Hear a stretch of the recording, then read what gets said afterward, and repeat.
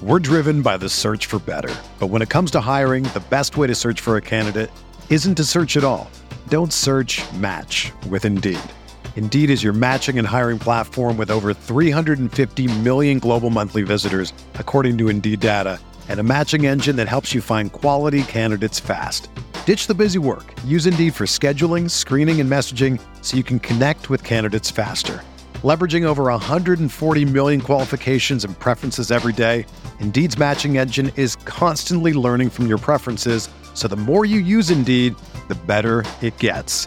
Join more than 3.5 million businesses worldwide that use Indeed to hire great talent fast. And listeners of this show will get a $75 sponsored job credit to get your jobs more visibility at Indeed.com/Blue Wire.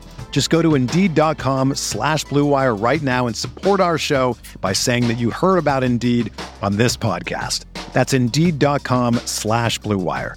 Terms and conditions apply. Need to hire? You need Indeed. Thanks for tuning in to another episode of the Ducks Digest podcast. I'm your host, Max Torres, publisher and lead editor of Ducks Digest on Fan Nation, part of the Sports Illustrated network covering the Oregon Ducks. Man, this might be the biggest episode that we've had since we got rocking on Ducks Digest. Oregon goes on the road to Columbus and upsets Ohio State in the shoe. Man, we have so much that we can get into here. I'm joined by Ducks Digest reporter Dylan Mikkonen, who was on the road with me in Columbus, still is out there in Ohio. I'm back in Eugene. Dylan, how we doing? How we feeling after that win? I am kind of still in disbelief from the victory, if I'm being completely honest. I was the most pessimistic of anyone on the Ducks Digest staff going into the game, and that was before we knew Justin Flo and Kayvon were not going to go. As soon as we saw them walk out in street clothes, I was even more pessimistic, although there was a little sense of optimism in me because I was shooting the game for Ducks Digest, so I had a photo credential, which meant I was on the field basically from an hour and a half before the game kicked off until after the game ended. I think I went into the press box at halftime briefly just to drink water and then came back down. And I saw that the team was very focused, which you obviously always get. But the last time I got that sense was heading into the 2019 Pac-12 championship against Utah, where they were also underdogs by a lot of people, which I also was pretty pessimistic going into that game. I thought Utah was really good. I thought Oregon wasn't that great that year. But I saw just an immense sense of focus and purpose from the team. And there was like a little optimism in me. But then once Justin Flo was hurt, I was like, oh, okay, I don't think this is going to happen. But we are having a much different tune now because they won somehow 35-28 at the Horseshoe. They beat number 3 Ohio State. First time the Ducks have ever beaten the Buckeyes. Ducks had lost, I should say, the last 9 games, I think it was. So, finally getting one on the scoreboard there, and it's got to feel good after the last matchup was the 2 teams in the national championship. That was what was so weird about this game, Dylan, is I kind of felt like I was going into it at like kind of the same mindset as you had. Like, okay, I'm not really expecting anything, but hey, let's give this a shot and see how they do. And then it was just like, okay, they scored first. That was big. I thought it was really big that the first quarter was scoreless, so neither team got on the board, but they struck first, and then they never looked back. And, it kind of just got to the point like, wow, I think they might really be able to pull this off, but they definitely took it down to the wire. So we had some points that we kind of wanted to get into, just did like a little bit of a, rough draft of, the plan for today's pod. But, I was thinking we could start, maybe looking at either Oregon or we could look at Oregon. I don't know. Would you want to start on offense or defense? I feel like both of them are really interesting. Let's start on defense because I feel like that's also kind of how the game went. The defense balled down the first half and the offense balled down the second half. Sure. Yeah, I'm down for that. I mean, when we're looking at this Oregon defense, I think that, it was kind of hard to get a feel for like what was, I don't really know what I was more confident in. I'd probably say the defense just based off of what we saw in the Fresno State game with them forcing turnovers, but against Fresno State with the offense, it wasn't looking that great. But the Ducks are able to slow down at least the super explosive Ohio State offense. And those receivers, I think Olave and Wilson both had over 100 yards, but they had a lot of catches. So like they didn't get like a lot of chunk explosive plays, but like we were kind of expecting. And man, they looked like they were really stout in the run defense as well. So, you know, they delivered that opening punch, I think. And then, you know, it was just such a fun back and forth to watch. Yeah, for sure. I thought it was huge how, like you said, they did keep Ohio State scoreless in that first quarter. And honestly, the only points Ohio State scored in the first half was because Mikael Wright got the signal late and was looking at his wrist. Yeah, what was that? They just ran by him, which also the previous play before they gave up that touchdown, Noah Sewell got a signal late that I noticed, and he was out of position. I mean, I'm not sure about what the play call was, but in the position that you would normally, you know, be covering in a zone defense as an inside linebacker, that was where the Buckeyes targeted and got a first down on 3rd and 8, and then they ran hurry up in the very next play. Mikael Wright's looking at his wrist and they give up a touchdown, which that was very unfortunate, and I'm sure the coaches and the players were very upset at that happening. But besides that, I thought the defense balled out in that first half, and I know we mentioned how we were surprised that there weren't many chunk plays, which I was also surprised about. But I think that's just because Oregon's speed is something that the Buckeyes aren't used to playing against in the Big Ten. Like when we were watching the Buckeyes in their opening win against Minnesota, they had a bunch of those quick strikes.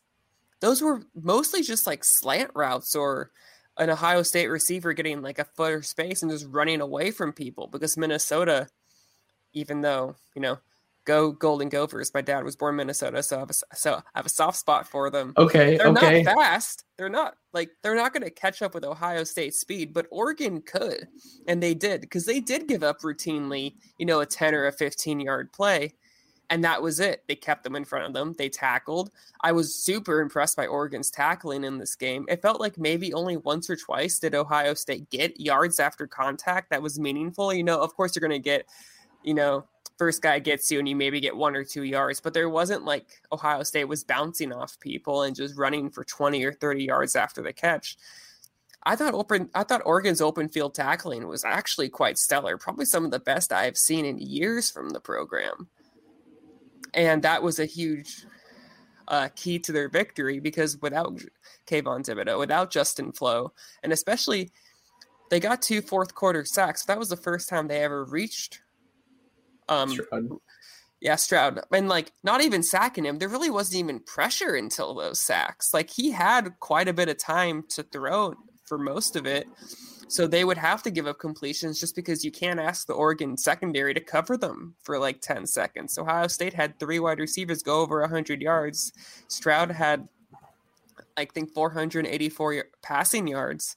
But I left the game thinking, wow, Oregon's defense played exceptional. Just because they weren't beat deep. There was that one time in the fourth quarter where they were beat deep and Stroud just overthrew his man by 5 yards. So that was fortunate.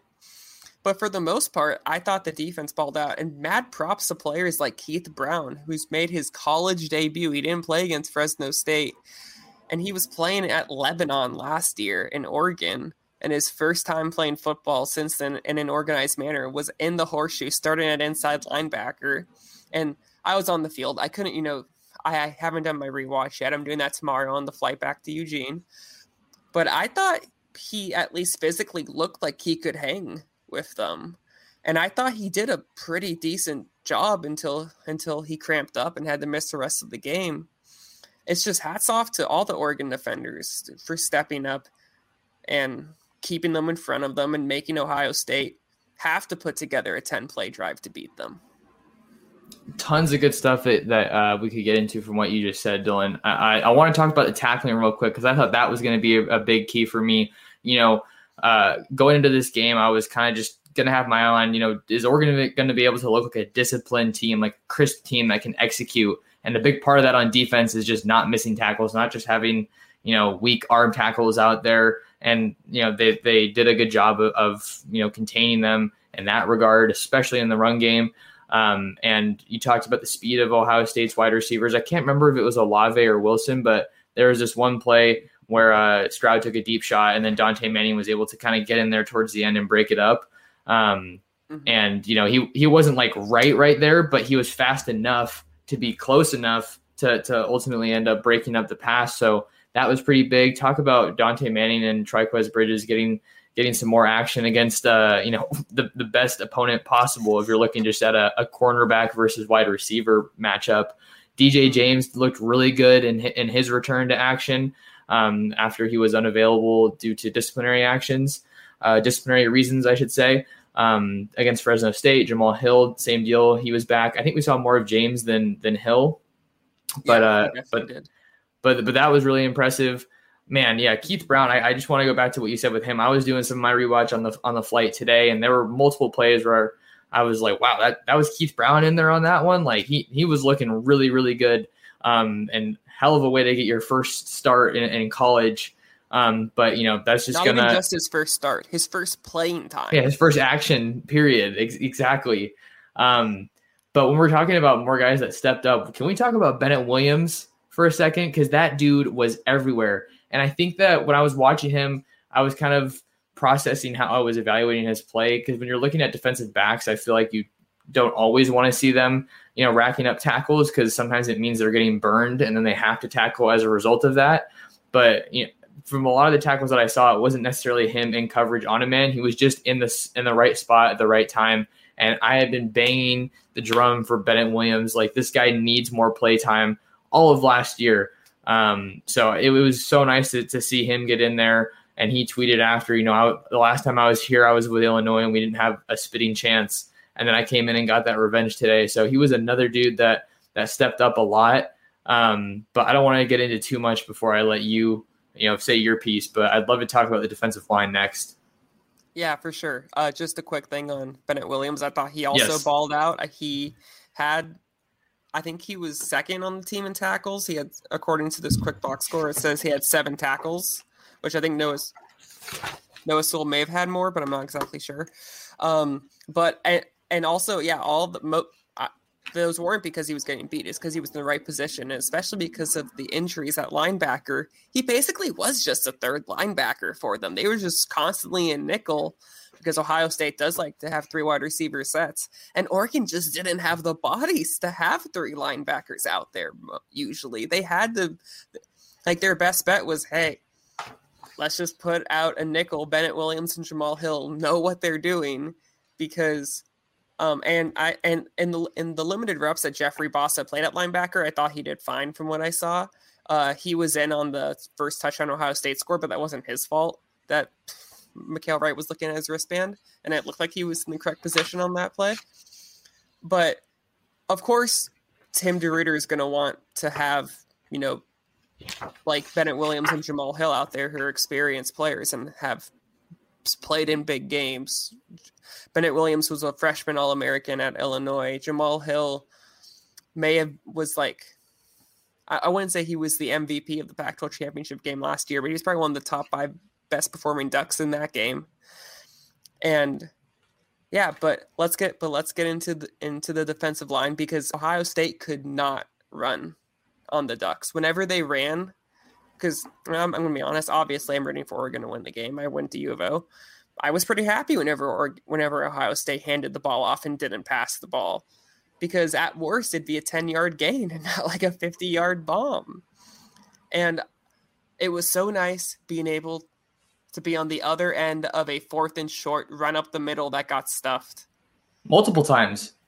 Yeah. Like, it was unreal. Some of the play calling by Ryan Day was a bit questionable, but I think also a big thing, and we'll get back to the defensive line, but I want to say this before I forget. So much of Oregon's defensive strategy seemed to be they'll have to sustain drives and they're going to have to play perfect. I think if Justin Fields plays that game yesterday, Ohio State wins, because there were some times that players were open downfield and Justin Fields just always made perfect throws, but Justin Fields wasn't playing in that game. And CJ Stroud making his 2nd start ever in college football was not going to be good enough to be perfect, and that was the perfect game plan for Oregon to come away with a victory.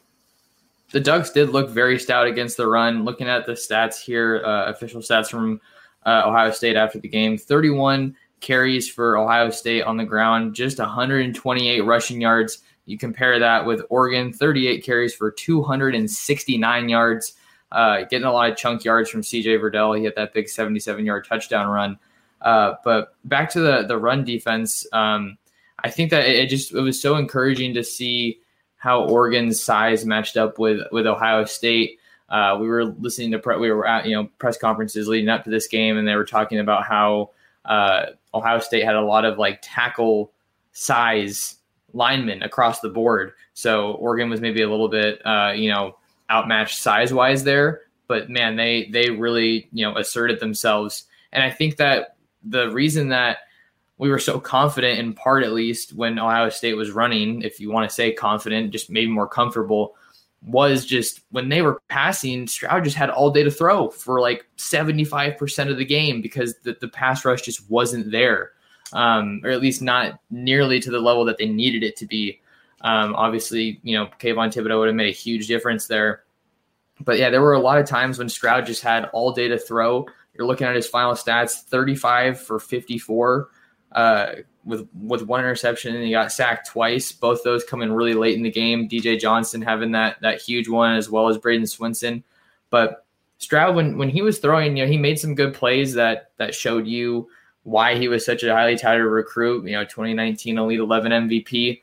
But at the same time, you definitely saw this kid's a freshman. He was missing high. He either missed high or he overthrew the ball.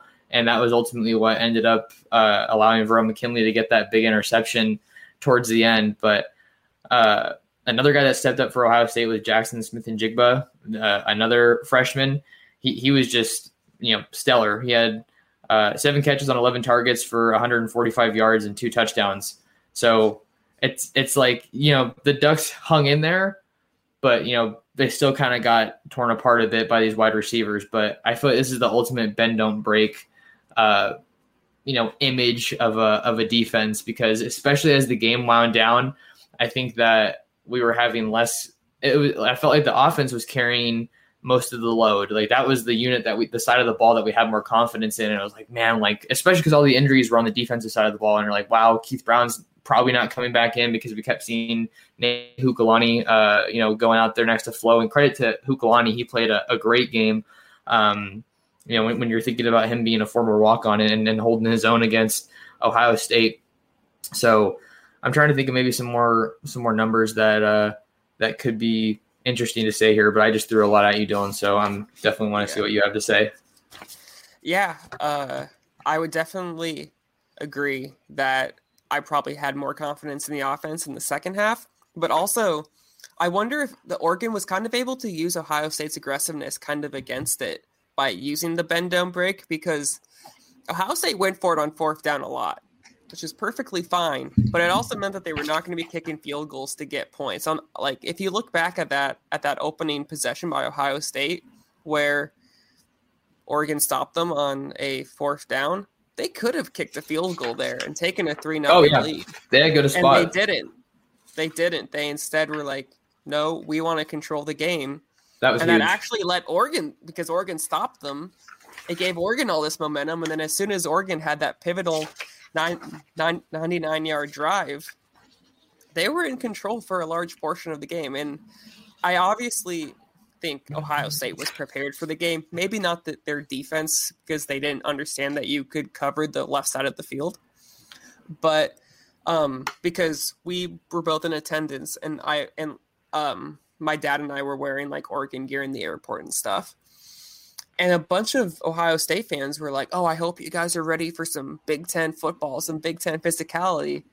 And I just kept thinking, they have no idea what Oregon is right now. They still think Oregon's that Chip Kelly, just lightning fast team.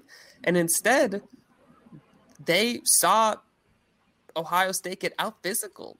Or I don't know how to pronounce that. Yeah, but no, that's what I would say, yeah. Yeah, by a Pac-12 team. That this was the first time I read that a Pac-12 team had won a road non-conference game against a top-tier opponent since 1990. That's insane. 31 years. That's unreal. The Pac-12 had such little respect just as a conference, and Oregon single-handedly was like, fine, I'll do it myself. I'll go into the horseshoe and come away with the first time a team's won in the horseshoe since 2017. Man, it was something to behold for sure. I'm looking at the drive sheet here because I really liked what you talked about with that opening drive, that when OSU was faced with a decision to make, like, hey, you can kick it and take some points, or you can, test your luck. And because I feel like that was so pivotal, because it was Ryan Day saying, okay, sure, you got us to 4th down, but I have confidence in my offense. And, like, I don't think you guys are going to be able to stop us. Yeah. 9 plays. It was 4th and 7 too. Yeah. I can't see exactly how much it was, but it was 9 plays, 44 yards to open the game. Got it down to the Oregon 31-yard line, I believe, if I'm reading this right. But I feel like they might have been closer than that. So let's not talk about that. But that was just so big, because they were able to. That was like the first message I feel like we saw where it was like, okay, we can hang with you, and we'll take your best shot and counter it, obviously, especially on these 4th downs. The 4th down stat I was looking at, I think Ohio State was 2 for 5 over the whole game. I'm flipping through my handy dandy notes here. If you're watching on YouTube, you can see me flipping through this. Yeah, 4th down, 2 for 5 for Ohio State. But if we're also going to if we're talking about the defense, we cannot get out of this podcast without talking about Verone McKinley and Noah Sewell. Let's just start with Sewell. I remember that you were talking about him he was a leader, one of the leaders in tackles for the Ducks. I ended up looking it up. He was 2nd on the team, or he was 3rd on the team in tackles. I think Mikhail Wright had 10, Bennett Williams had 8, and Noah Sewell and Steve Stevens, the 4th, was 7. Yeah. So I mean, Sewell was just all over the place. I know there was just one play early on in the game where he can't, like, 2 guys wrapped up the running back, and then he was still kind of going. And then you see Sewell come in and support, and just literally it looked like he was throwing his forearm and just bashed into the guy and just mowed him over. So that was huge. He was just all over the place making plays. Definitely a guy that helped Oregon stick with Ohio State, if not, obviously exceed their physicality. But I think what I really liked about him is I can't remember exactly when it happened, but there was a play where there was a big hit between an Ohio State guy and Sewell, and Sewell was down. I think some of the Ohio State fans might have thought it was a dirty hit that he should have been flagged for, but yeah. So it was late in the game. He was down for a while, and we're like, or I was kind of just thinking, man, like, if that guy's out, it's going to be tough for Oregon's defense, which was already so hindered by injuries. And then Sewell comes back in like that. Noah Sewell is the Iron Man of the Oregon defense, and I just love watching that dude play. Yeah, I mean, he was carted off against UCLA last year, and he just started the next game. And I think I remember Cristobal on Tuesday was like, "Oh yeah, Noah was a full go today." We were like, "What? We thought he was going to be out for the year." Oh yeah, he was literally getting carted off, and I think he might have had a towel over his face or something. But I saw him, because I was at that game. I saw him like banging on the cart, like in pain and frustration. I mean, maybe I can't say for sure it was pain, but you would kind of figure those two kind of go hand in hand when someone's getting carted off. But yeah, I can't say enough about that dude. He's looking like a future first round pick. Oh, I feel like you can say that pretty safely now. Someone on my timeline the other day quote tweeted my video of him and said, I think he's better than Penei was, which may be a little early to be saying that, but that dude's a stud. Yeah, I mean, Mario did say he thinks Noah Sewell is the best linebacker in the country after his or after the game during his press conference. Obviously, he's going to hype up his own players. I wouldn't probably go as far to say he's better than Penei, because Penei was arguably like the best player in the country as a left tackle. Obviously, as a left tackle, your impact is a bit minimalized because you're only 1/5 the offensive line, but he won like the Outland Trophy. But Noah Sewell could go down as one of the best, if not the best linebacker Oregon's seen. I thought what a lot of people, I kept seeing on Twitter, like, oh, Oregon's down its 2 best defensive players. Imagine if they were playing. And I just kept thinking, I'm like, I love Justin Flo. I think he's a baller. I think he's a stud. But Noah Sewell and Mikhail Wright are better than Justin Flo at this point. I think Justin Flo probably has a higher ceiling because he's just so insane athletically.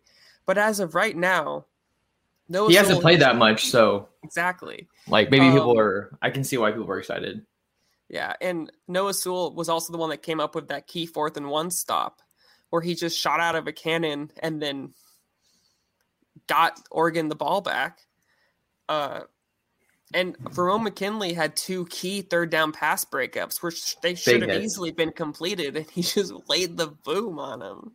And Verone's another guy that's just, it's been awesome to see him develop at Oregon. His first time ever playing college football was that Auburn game where he gave up that game-winning touchdown.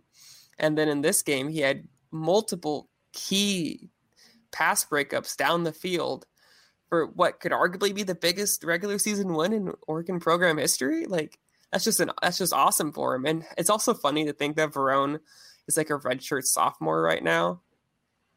Like he's been here for a while. It feels like. Yeah, I think he signed in 2018. It's his 4th year on campus, but he has 2 more years of eligibility after this because of COVID. Yeah. That guy is. That's all I'm saying. His development arc has just been so great because he was a guy who also played pretty early. I know he had one of the first play that like really put him on my radar was his pick against Colorado in the end zone. That was like a toe tap one. That was absolutely insane.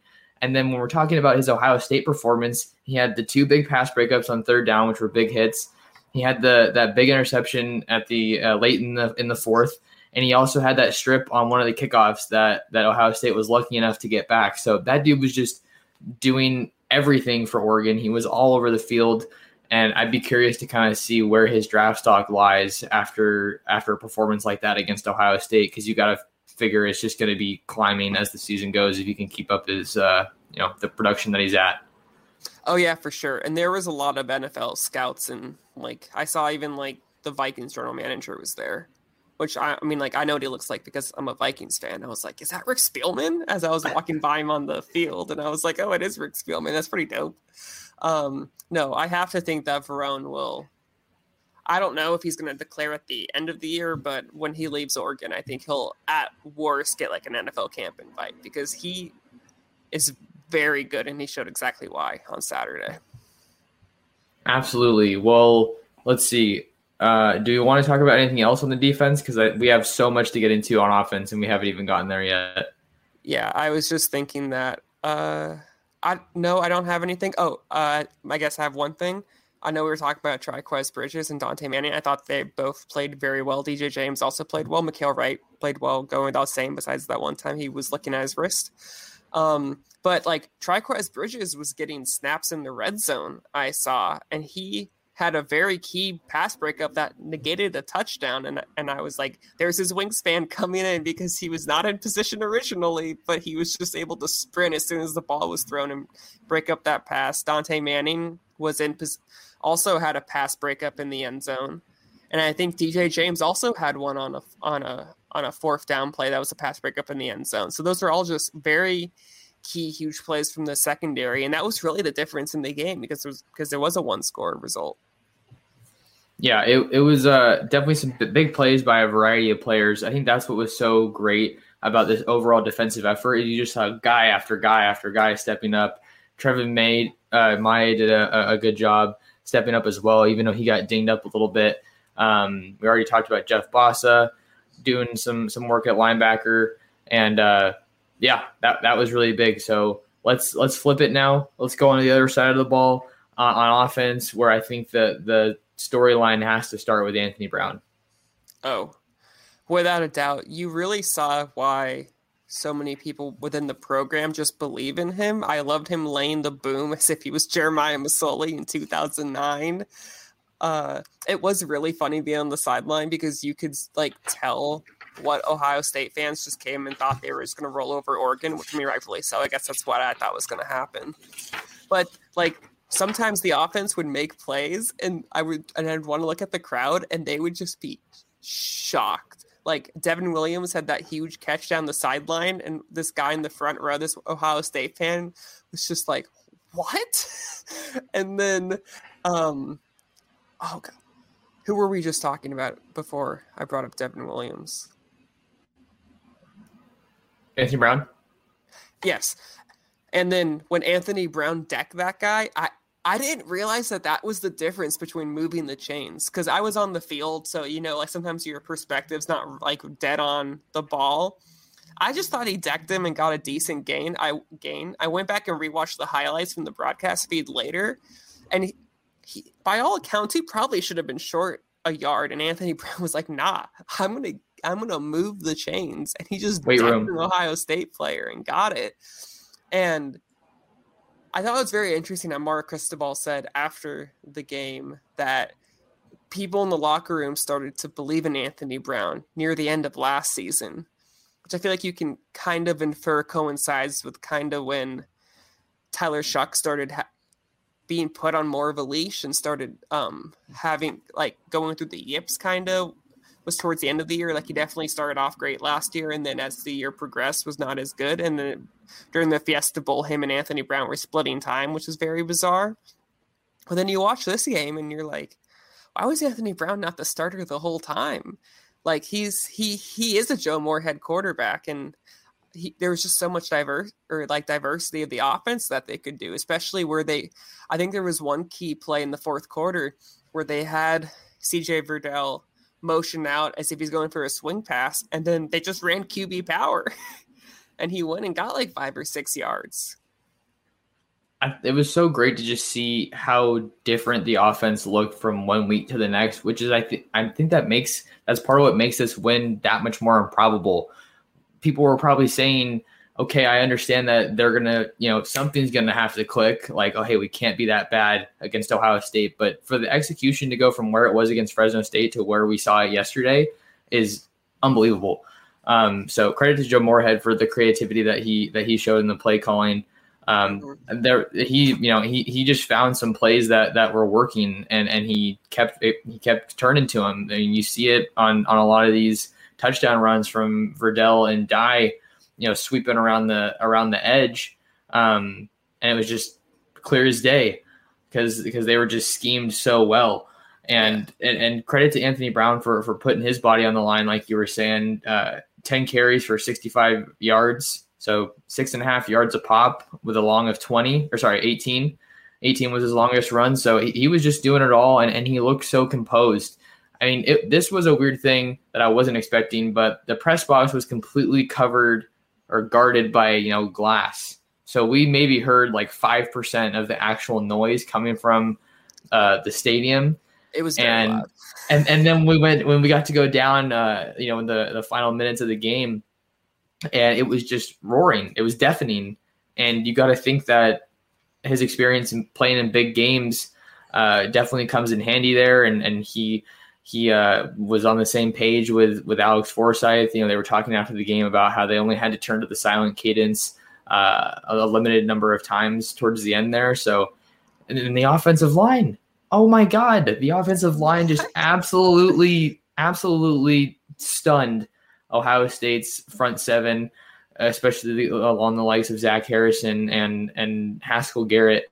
Anthony Brown just had a lot of time to throw, and then you saw some really big lanes, and then he finally pushed the ball down the field. What so many fans had been just demanding, mixed results, I would say, but just seeing that and seeing him just have the confidence to do that was just something we did not see last year from Shuck or Brown in the limited sample size that we had, I think. Yeah, for sure. And talking about Joe Moorhead's play calling, I thought was exceptional. And on CJ Verdell's long touchdown run, that was both an incredible play call, because I don't know if you've had a chance to like rewatch that play and dissect that individual play, but what happens is that Ohio State's in man-to-man, and Moorhead motions DJ Johnson as the tight end out, which makes the inside linebacker just vacate that hole. They snap the ball. The offensive line does an incredible job blocking that play. Like, Verdell wasn't even touched.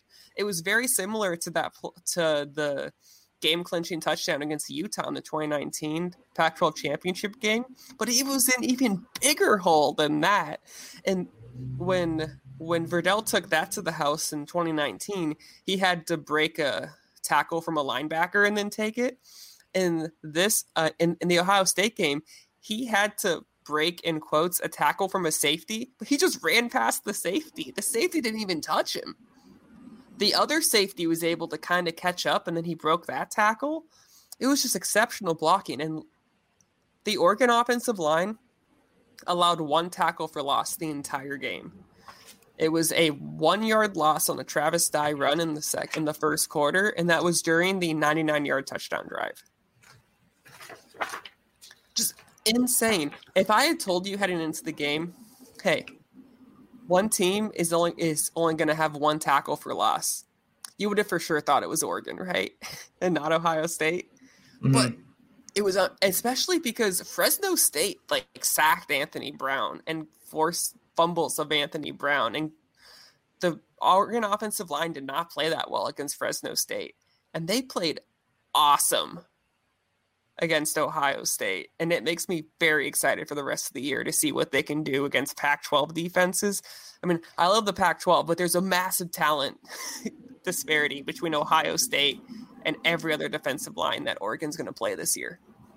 That's a great point. When I feel like I say that too much. I need to vary it up a little bit. So bear with me, folks. But the offensive line, another point that I liked about this game that was so interesting was the rotation that we saw. I believe the starting, so basically for the rotation, I think that it's really just on the tackles. Forsyth and the 2 guards, Bass and Walker, are pretty, locked in at this point. But against Ohio State, we saw a mixture of Jones and Moore, I believe it was. And then we also saw Justin Jaramillo and Sala. Those were the 2 tackles that rotated with each other. And Dawson Jaramillo was getting some good snaps late in the game, which just shows you how confident the offensive line staff is with him. And I think the concerns over a lack of chemistry definitely make a lot of sense with the rotation just kind of on the surface. But if you can see them do it against a team like Ohio State, why wouldn't it work? That's got to give you confidence that it's going to keep working throughout the season. Oh, for sure. And that's why Mario Cristobal and Alex Mirabal make millions of dollars to coach the offensive line. And I just podcast about the Oregon Ducks. Exactly. I thought they were fine critiques after the Fresno State game. But, you beat Ohio State in the horseshoe. And I'm like, whatever you did's working. Keep it up. And, I mean, I haven't done a deep dive looking at the offensive line. Obviously, the stats show that they played very well. The eye test, just watching the game, shows that they played very well. But even Matt Leinart was talking about how, because after USC got demolished by Stanford, how no Matt one saw Leinart that was, it was insane. Not even the coaches poll, because USC got 96 more votes than Stanford this morning.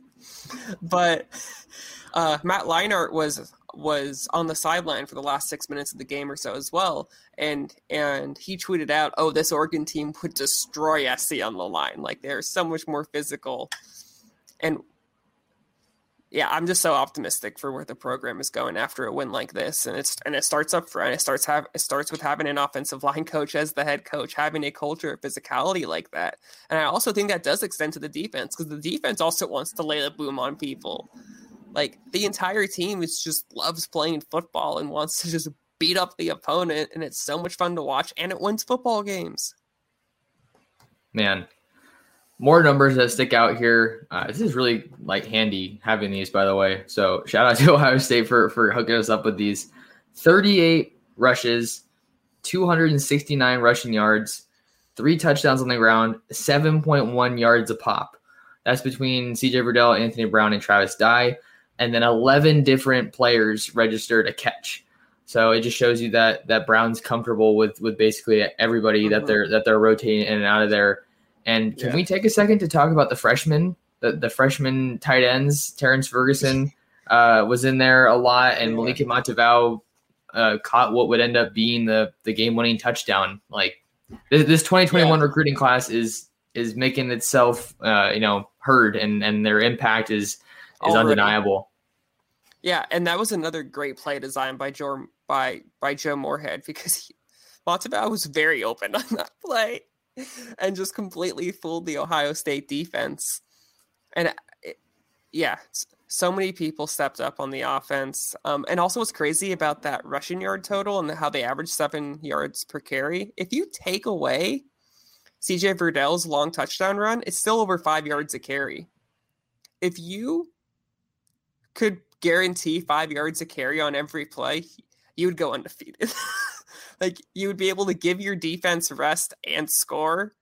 Like, which is kind of what was happening is Oregon would get the ball and be like, we're not going to strike quickly. They didn't take like a ton of, I mean, like they did push the ball downfield, but they weren't taking like 40 or 50 yard bombs. I think they only threw like 2 or 3 of those. They were very much our best defense is making sure Ohio State doesn't have the ball. And they just kept moving the chains by some expert play calls from Joe Moorhead.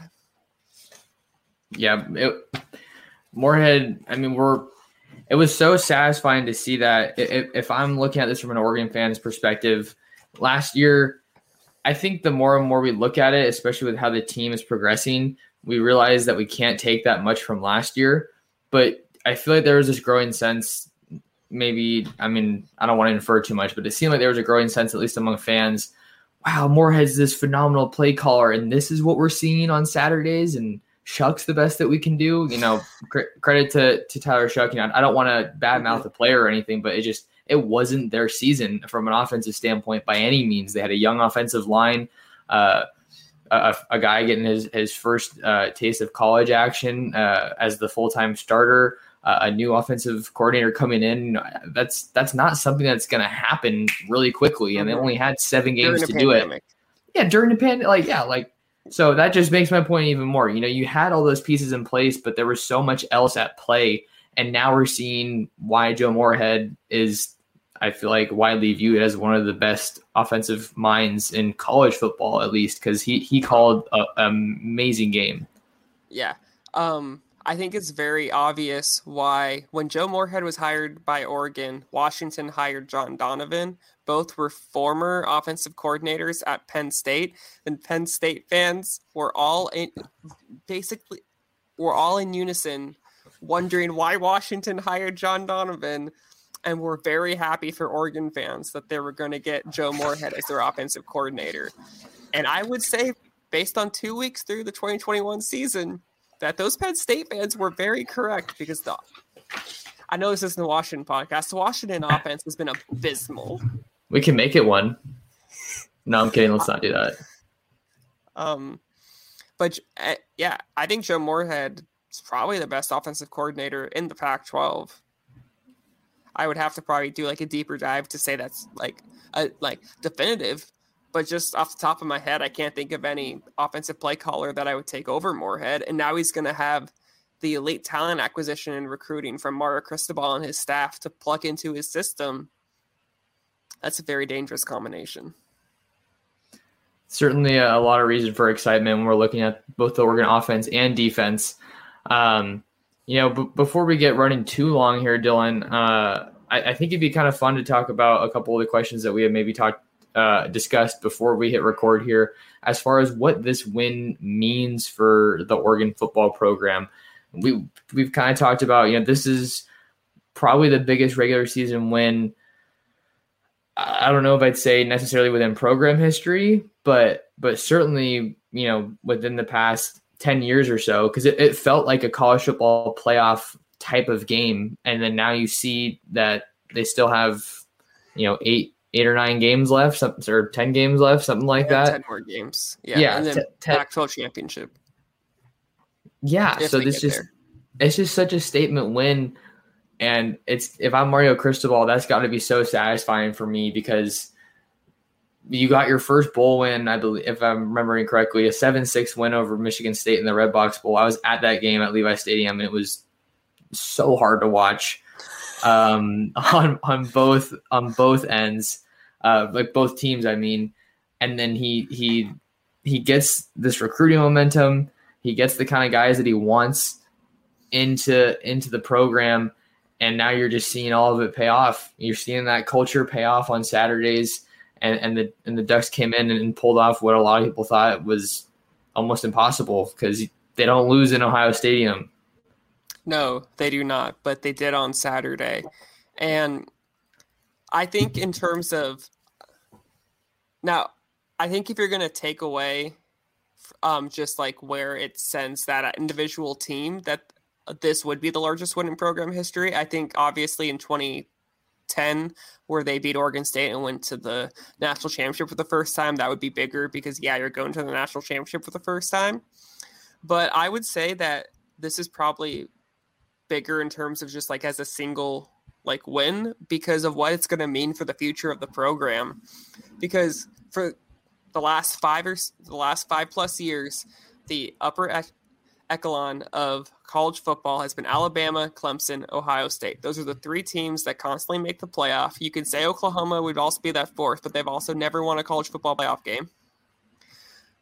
Clemson, Ohio State, and Alabama have all won national championships in the college football playoff era, and there was a widening of this recruiting gap between those three teams and everybody else. Even other teams like Oregon were recruiting better, but also Alabama, Clemson, and Ohio State were getting even more 4-star talent, even more 5-star talent, and it was just honestly getting, I wouldn't say ridiculous because I'm not going to critique these kids for making decisions that are best for themselves, but it was honestly just insane to see it. This one can help change that because Oregon can go into a recruit's home and say, hey, we beat Ohio State and we did it with less talent. Imagine what we can do with more talent. This win will go such a long way if Oregon's able to take care of business the rest of the season to making all that talk of saying that they want to compete for a college football playoff, they want to compete for a national championship, to making that a reality because it's going to be I don't think they're going to win the national championship this year, but they can win one the next 5 years by narrowing that recruiting gap. And a win like this, where Ohio State and Oregon aren't slated to play again until the 2030s, will go a long way because they also didn't play last year. So the only data point they have is Oregon went into Ohio Stadium without 2 5-star defensive players who are bona fide first-round NFL draft picks and won. And heading into this game, the perception or the thought already was, I feel like, hopefully Oregon can be competitive in this game. And just think of the wonders that would work in the recruiting impact, the recruiting realm. And just like you were saying, they're able to go in now and pitch, we can win big games on the road.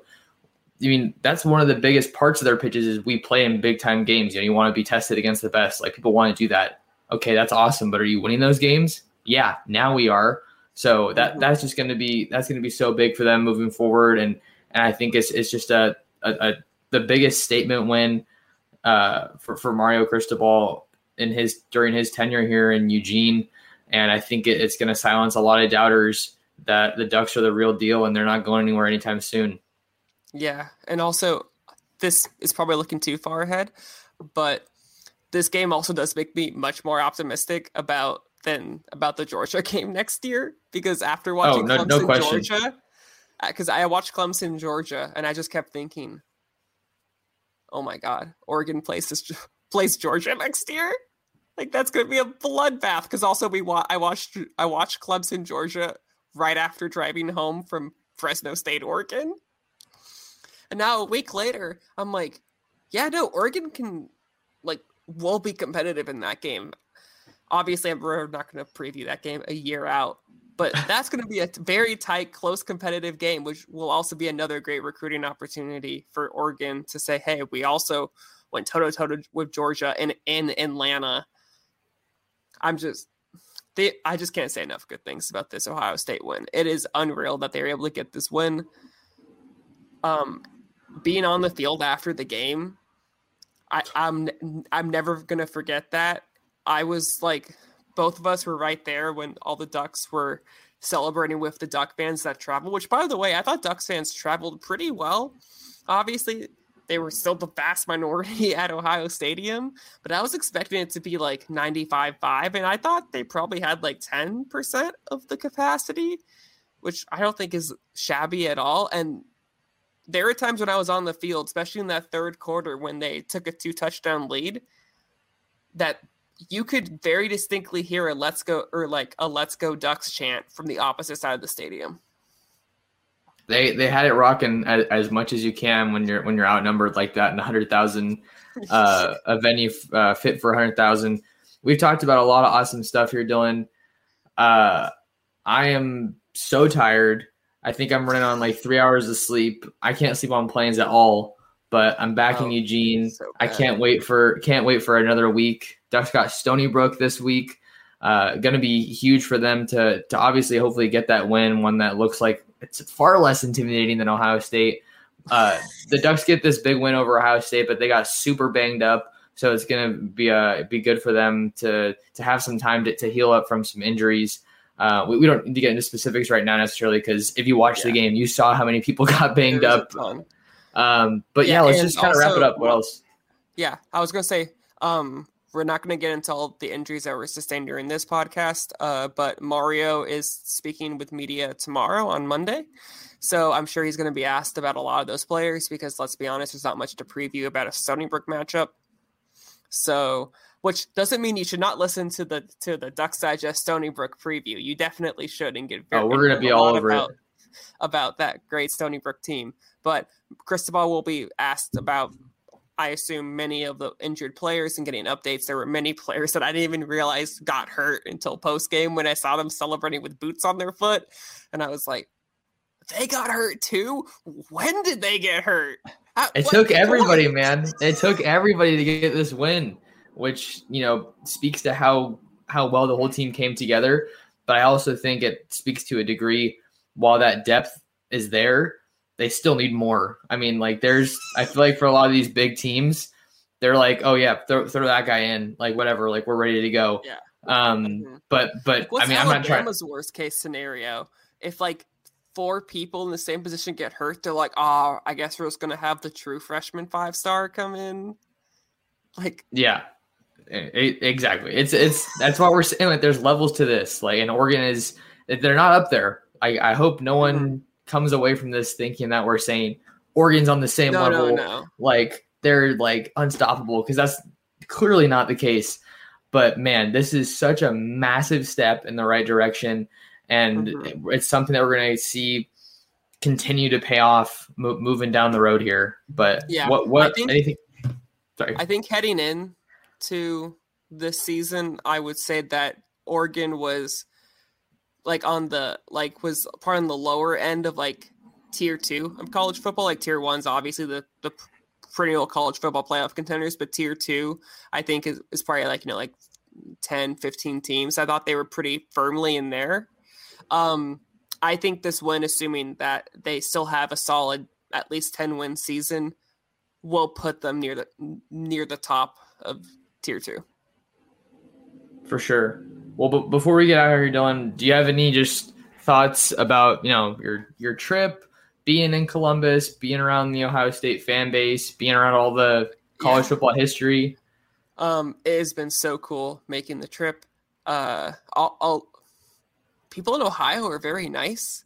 They would trash talk if you wore Oregon stuff, but it was in a very friendly way. After the game, a lot of people were like, "Oh, great game." Also, I will say this is funny.